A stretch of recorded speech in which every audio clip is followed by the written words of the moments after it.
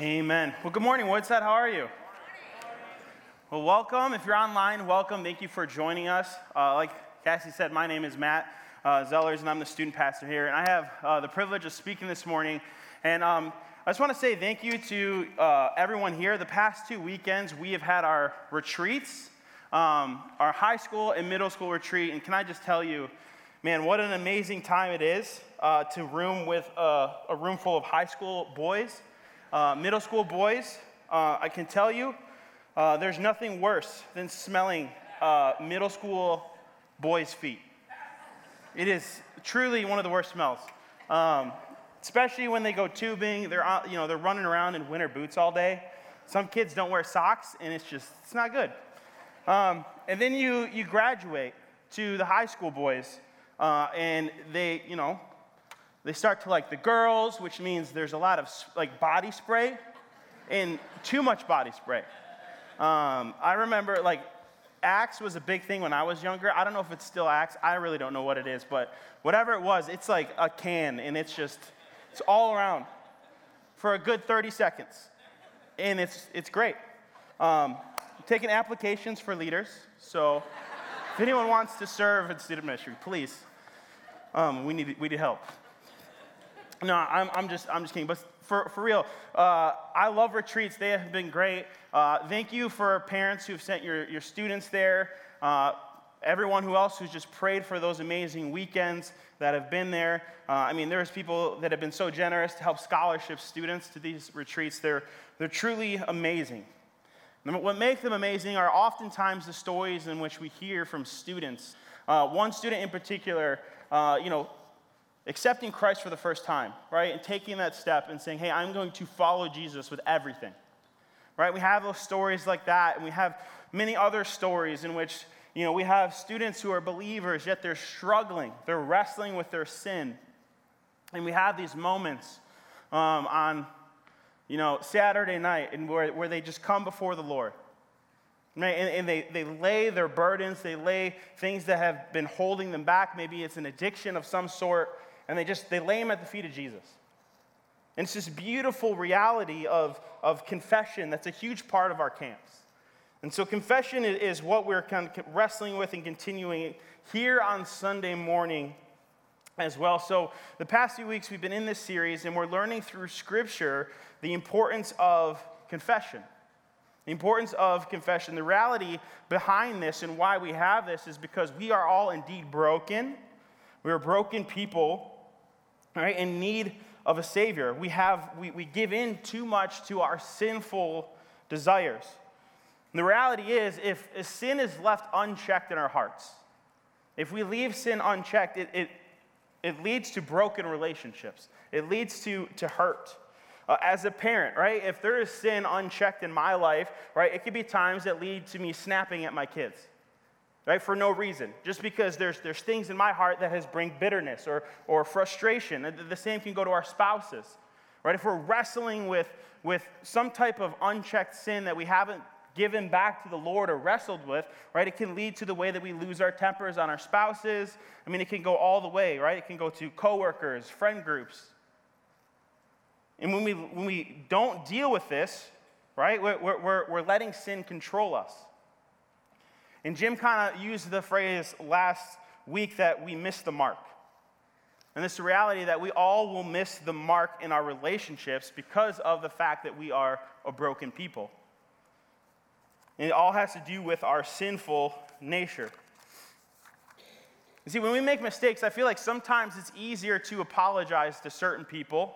Right? For me, it's really easy to go to my kids and ask for forgiveness just because of their ages, right? They're 5, 3, almost 3, and then we have a newborn. But for me, it's easier to go to them and say, hey, I'm sorry. I'm sorry for how I responded. I shouldn't have done that. Right? But when it comes to peers, it's not always the same. Right? It could be a little bit harder to go to your peers and ask for forgiveness. Or maybe a boss or whatever that may look like, it can lead to a lot harder time of actually going and owning up to the sin that is in your heart. And we leave it unchecked, right? It can lead to a lot of things. And so the reality is what we're going to wrestle with today is what do we do when it's not a person that is like a coworker or a friend, but what do we do when that person is God?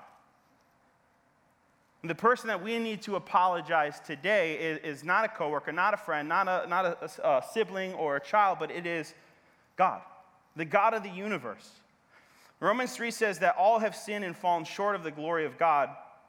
And in this case, and how do we take the responsibility of our sins and actually go back to God? And how do we take that responsibility? Because ultimately, God has given us the gift of eternal life and a relationship with Him, but we still have to go to Him and say, Lord, I'm sorry. Lord, I have made a mistake. I have recognized that I am a sinner, and I need to confess that. And so through this series, we've been looking at the moments of the life of David. And this is where we find ourselves today. And specifically, when David becomes king and he is ruler of Israel, this is where David gets comfortable. He begins to flirt with sin. He indulges in sin. And then he begins to cover his tracks. And so we've been looking at the story, not really in 2 Samuel, but it's this story of David and Bathsheba. And David was committing adultery. Eventually it led to him committing murder, covering all this up. And through this, I'm sure, stressful, deceitful season of David's life, thinking about what he did, he was in his mind at some point able to successfully cover his tracks. Until, if you know the story, what happens, the prophet of God, which is Nathan at the time, comes to David, and what does he do? He shares this parable of this wealthy man and a poor man. The wealthy man steals a sheep from the poor man, and David, being king, often hearing these types of stories, says, well, there needs to be judgment on the poor man.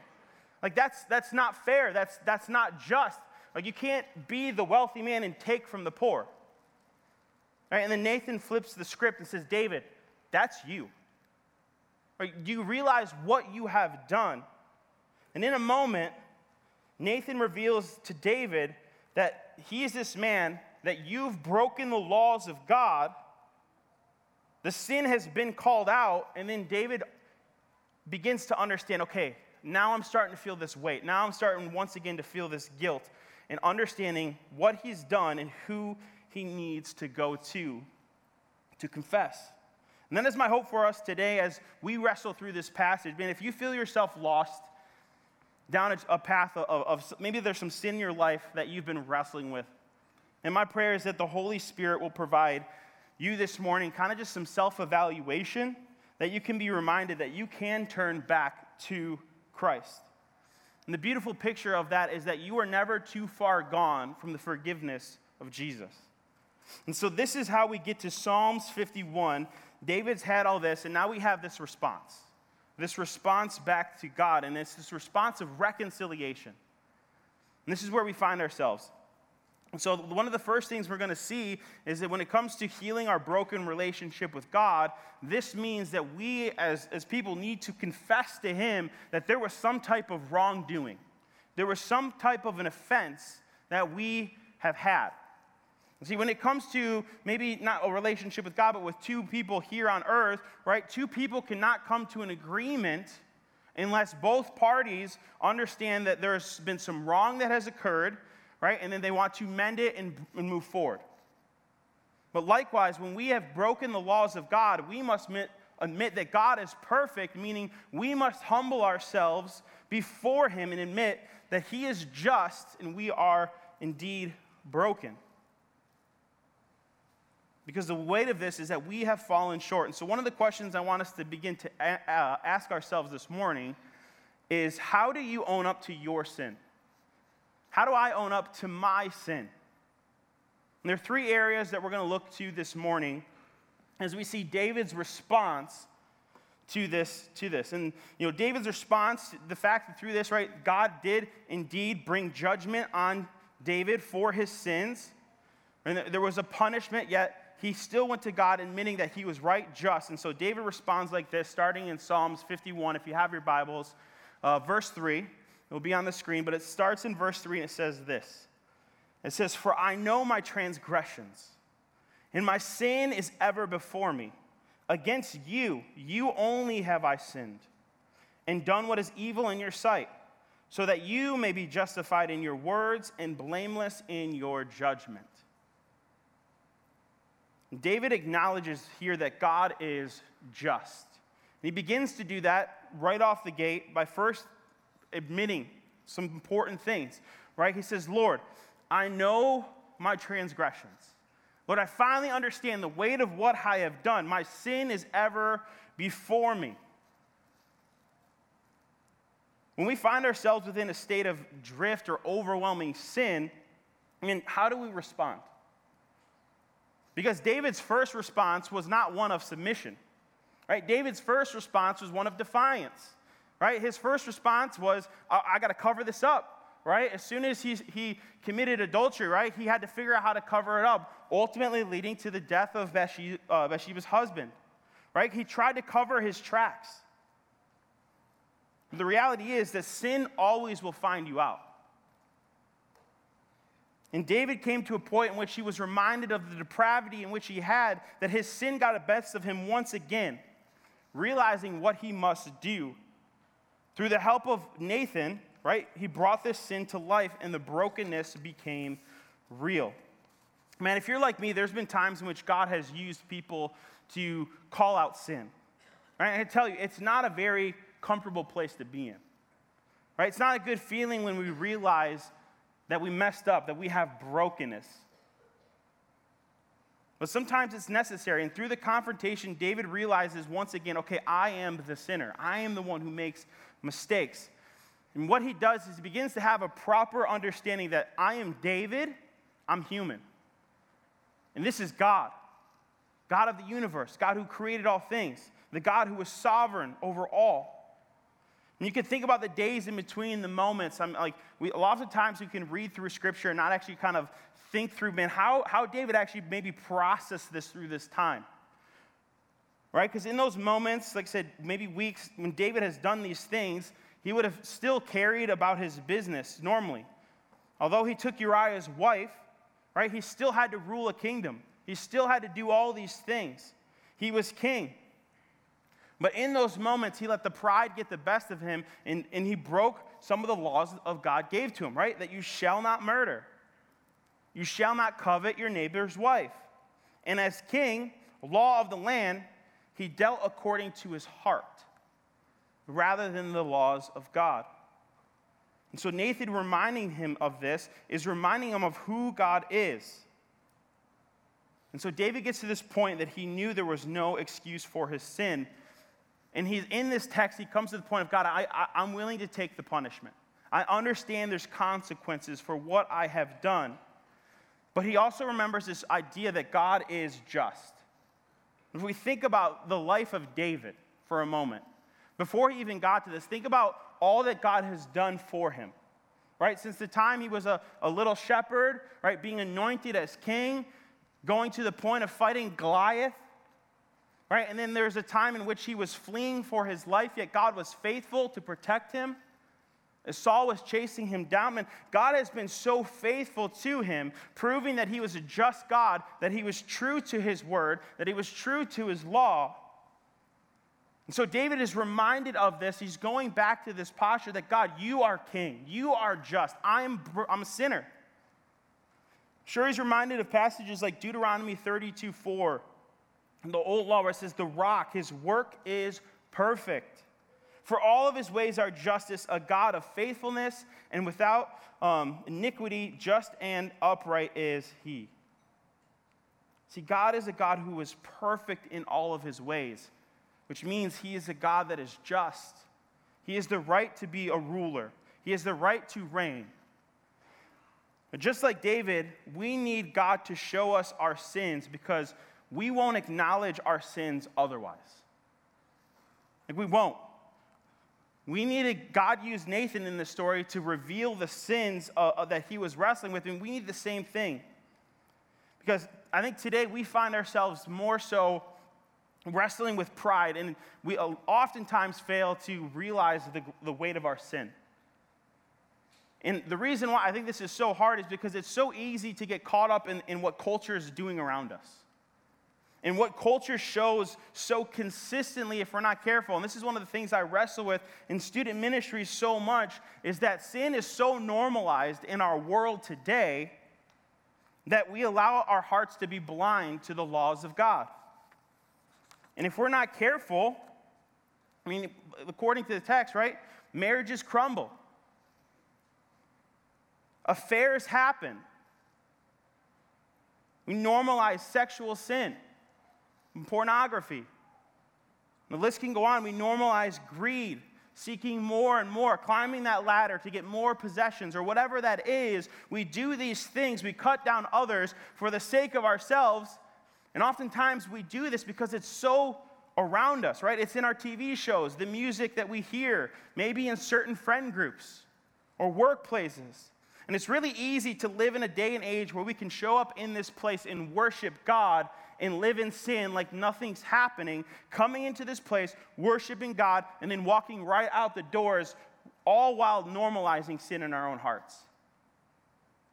And God calls sin as defiance. It's rotten. And this is why this is so true for us today. The Word of God is so significant and so important to cling to, is because God gave us His Word as a guide to point us back to Him. Scripture allows us to have this clear understanding of salvation in the plan in which Christ came to redeem the world. But likewise, when we're judged by our actions, the Word of God shows us these things, and again, we fall short time and time again. But God reveals that He is a good God, that He is a just God, and He calls us back to Him that we have to confess. During the football season, anyone a Lions fan? A couple, yeah. I'm a big Lions fan. Anyone remember the Dallas game? I remember the Dallas game, right, towards the end, a lot of frustration and heartbrokenness, right? Long story short, right, we were competing for playoff spot. It comes down to the last play of the game, and there was a player that reported, right? He reported, which means he was eligible to catch a ball, and the referee didn't see that, and threw a flag, called the game over, we lost. And it was frustrating, right? I remember sitting there what just happened? And then what made it worse is aftermath. I'm in a fantasy football group that everyone starts, sending me Twitter links or whatever X it is now of hey, look, you can hear him report. You can see all this. No, there's proof. He did it. He did report, which made it even more frustrating as a Lions fan, right? Because there's always that idea that, it's us against the refs.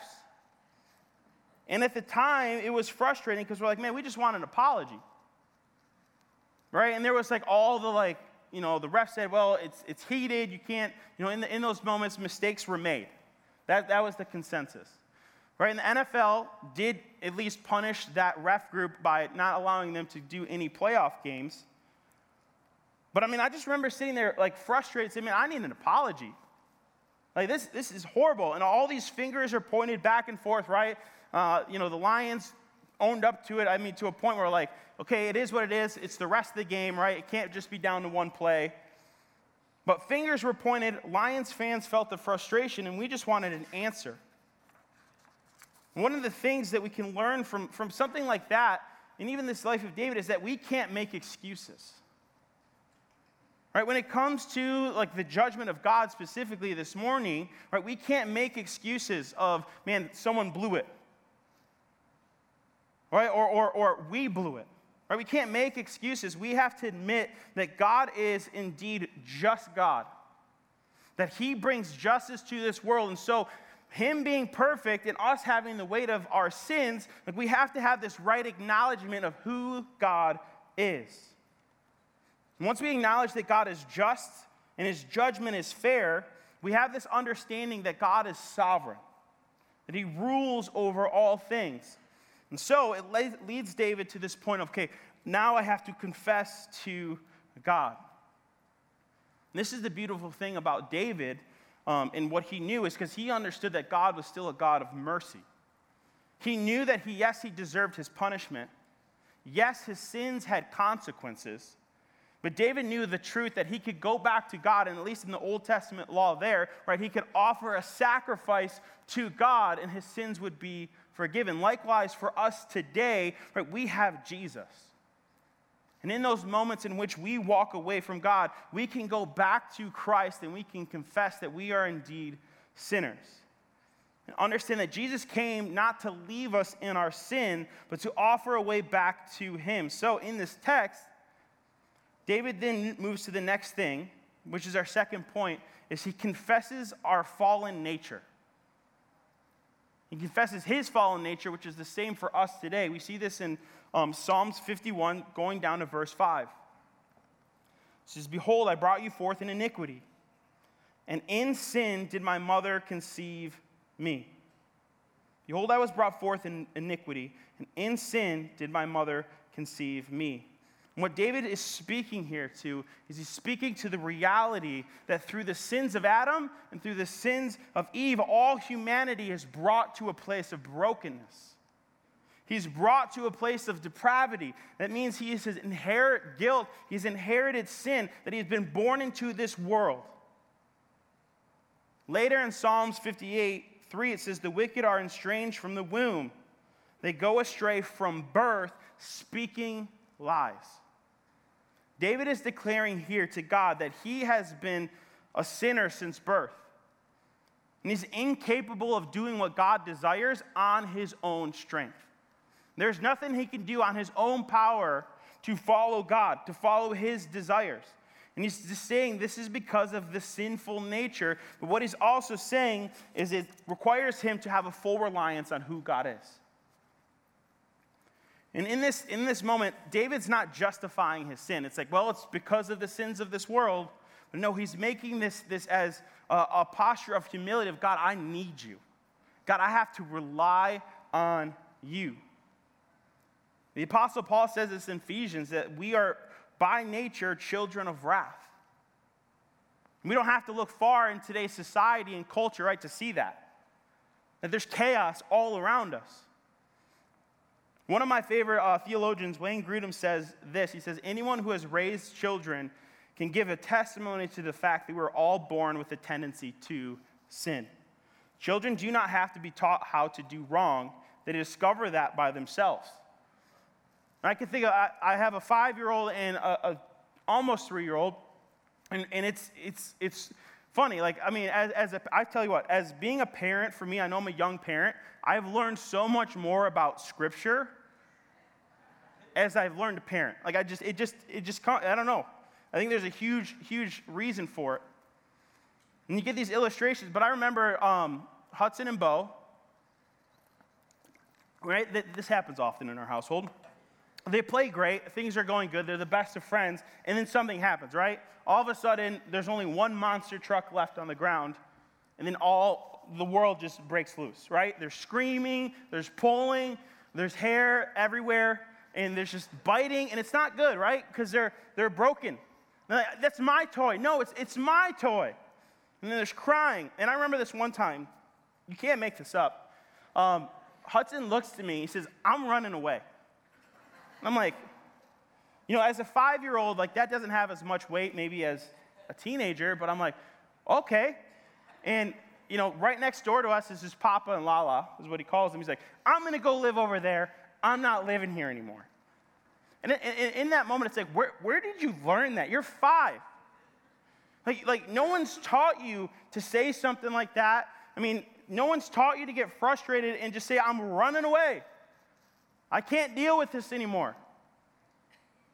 Like, no one has taught that from a young age, and we need to recognize, right? As silly as that illustration is, like, that's the reality of our sin, right? It has just come so naturally to us. And so when David's sin is exposed, he's reminding all of us of this reality of our sinful nature. And he confesses this to the Lord, that we cannot do this on our own power. God, we need you. Jesus, we need you to save us. And it's only through the power of God, through the sacrifice of the Son, through Jesus working in us, through confession, repentance, that we're able to understand and then be holy and blameless in the sight of God because of what Jesus has done for us on the cross.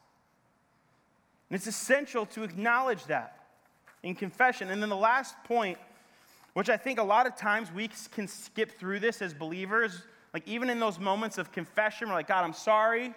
Okay, forgive me. A lot of times we can skip over this third point in which we see here where David says, he says, behold, you delight in truth in the inward being, and you teach me wisdom in the secret heart. And the third thing that we see here is David is saying that we receive wisdom from God, meaning that there's a point in which now I'm lost. God, I need you to show me what to do. What is next? One of the frustrating things I've learned with teenagers, and parents, you probably can relate, is when you correct someone or a teenager and you get the response, I know I shouldn't do this. And you're like, okay, then why are you doing it? Right? And you're met with like the spirit of someone not teachable, right? But this is the opposite of what David is doing here. He's saying we need to have a posture that is teachable. And after David acknowledges that God is right, he is just, he is broken, God has holiness, and we are broken because of the nature of man, David then pleads to God and said, God, I need your wisdom. Show me the ways in which I am supposed to follow you, God. Right? James 1:5 gives us a similar reminder. It says, if any of you lacks wisdom, it says he should ask God, who gives generously to all without finding fault, and it will be given to him.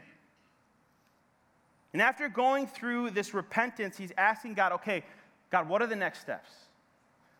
God, what's next for me? God, help me to return to you. Make your ways known to me once again that I can follow you and live in those. And we are challenged with this similar task. And have you ever felt so lost, so overwhelmed, maybe so convicted and broken in your sin that it leads you to a point of, God, I have nothing. God, I have no idea what's next. God, I need you. God, I need you to just guide me. Because the reality is, in the midst of our sin, there's always the option to return back to sin. There is, right? The same struggles, the same frustrations, the same addictions, there's always the option to go back. I mean, David could have gone back, right? He could still be king. The option to commit adultery would still be there. But if he doesn't let God teach him to be a man of integrity and to turn from sin, then he'll stay there. And so one of the things we have to ask ourselves is, how many times do we as believers continue in our sin? How many times do we continue in our sin? And we feel like we get in this motion of, I come to church, I do ask for confession, but then I go right back into the sin the next day. And it's like this it's on repeat, like you can't get past it. And this is why it is so important that we go to God and say, God, I need you now to guide me. God, I need you to show me your ways. God, I need your spirit in my heart to change me, to give me wisdom. And this is what repentance means. Repentance is seeing sin and saying, God, I want to turn away from this. God, I know this is not of you. God, I see you're over here. God, I am turning towards you. I'm walking towards you. God, I need you to guide my steps because I'm not going to be able to get to you.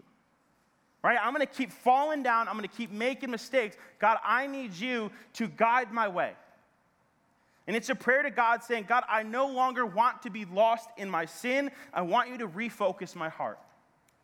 I want to be back to you, God. I need you to guide me in your ways. And there's so many tools and different things that we get to utilize to help us along those ways. Right? One of the beautiful things we have here at Woodside is life groups. And can I just tell you, it's so important to be in a group with other believers that can also help point you back to God. Right? David had Nathan. He had someone who helped him. There's many times where we should bring others in prayer if we're wrestling through an addiction. maybe looking to Christian counseling for help. But ultimately, Scripture reminds us in 1 John 1:9 that if we confess our sins, he, Jesus, is faithful and just to forgive us of our sins and to cleanse us from all unrighteousness. And so there's three things that we can begin to wrestle with this morning when it comes to our relationship with God. And the first is acknowledging that God is sovereign, that he is just in all of his ways. There's going to be moments in which we sin. There may be moments of consequence. But understanding that if God is supreme and he is ruler, then we must have to have humility. We must humble ourselves before him. Confess our fallen nature. We have to admit that we cannot do any right on our own without God. We can try, but ultimately we will continue and we will fail. And the third, we receive his wisdom. It's assuming this posture of a student, right? Of taking on the form of a student saying, Lord, I'm submitting to you, which is really hard. Right? We don't live in a day and age where we submit to other people very easily. But that's what it is. It's saying, God, you're in control. Not me, not my plans, not my desires, not the way that I think life should be. No, God, you are the king. You are the one guiding me. And what tears this relationship apart is pride. Right? It's an unwillingness to confess, first and foremost, that there was a wrongdoing or there's a failure on our behalf. And so this is why it's so important for us to confess to God our sins. Confess that he is faithful, that he is just to forgive, and that through the death and resurrection of Christ, there is true forgiveness, and that debt is paid. And so the question I want to ask you this morning, right, is there anything that is in your life that has become crippling to you? Because it's really easy to go about life and hide these things. Right? David tried. Right? The person that we often say, the man after God's own heart. Right? He tried to hide. He tried to run. But we're in that same boat. Is there anything within our hearts this morning that we've been holding back from God? Like, God, you got 95% of my life over here, but there's this 5% that, God, I need. It makes me feel safe, I'm comfortable with. I don't want to give that to you. Is there anything in your life that can cause you pain? Maybe it's an addiction. Maybe it's a hidden sin from a spouse or a loved one. Maybe today that sin in which has become hidden like David, right? God used Nathan to confront him. Well, maybe today the Holy Spirit is trying to connect with you on a personal level and saying, hey, there's this area in your life and you just need to give it to me. You need to give it to Christ. I want to encourage you this morning, if anyone in here is struggling or wrestling with that, and we have a staff that would love to sit down and pray with you, walk through it with you. We have an amazing prayer team here. We meet in the prayer room after service. Man, if you feel like you just need to go to a place where you just need to continue to worship and confess to God, and there is just some stuff in my heart that I have failed to give you. I encourage you, let this morning be a morning in which you give that over to him. Because the reality of this today is that there is freedom when it comes to confession. Holding on to your sin is only going to lock you in guilt and frustration and shame. But if we're willing to go to God and expose our issues, this is where healing begins. And this is where we can begin to find joy. And yes, consequences may come because God is a just God. But know that there will be ultimately freedom from the shackles of shame, of the weight that we feel of our sin that maybe has brought depression. Maybe there's a root of anxiety that we feel. We just need to give this over to him. And what God wants us to do is trust in his ways and not your own. Let's pray. Holy Father, God, I thank you for this hard truth today, Lord, or this story through David. That we get to see his life and that you make an example that we can follow, God. That there's times within our life, Lord, that we just choose to ultimately, openly defy you. And God, we run the opposite way. And we make excuses for our sin. We blame other people for our sin. God, at times we justify our sin, or we're living so much in it that we don't even think twice about it.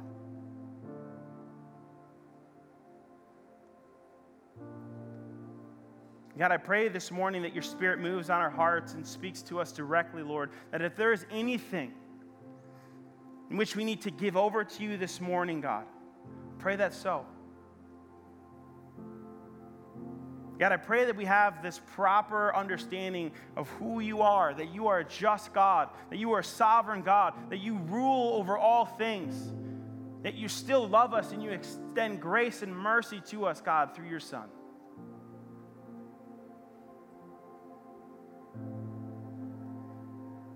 So God, I pray that you just work in our hearts this morning. Stir up those things in which we have hidden away. Help us to have an understanding of you, God. Help us to know that we can come to you and find freedom from our sin. That we can be redeemed by your blood. And through this process, Lord, I pray that we seek you. That we don't just try to continue on our own willpower, but God, we go to you for wisdom. We go to you for strength, that your Spirit will move in us, that your Spirit will correct us, that your Spirit will guide us. And we don't know what to do, and we don't know what to say. But we know that you are a good God, and you love your children. Help us to rest in that comfort this morning as we confess these things over to you. Pray this in your name. Amen.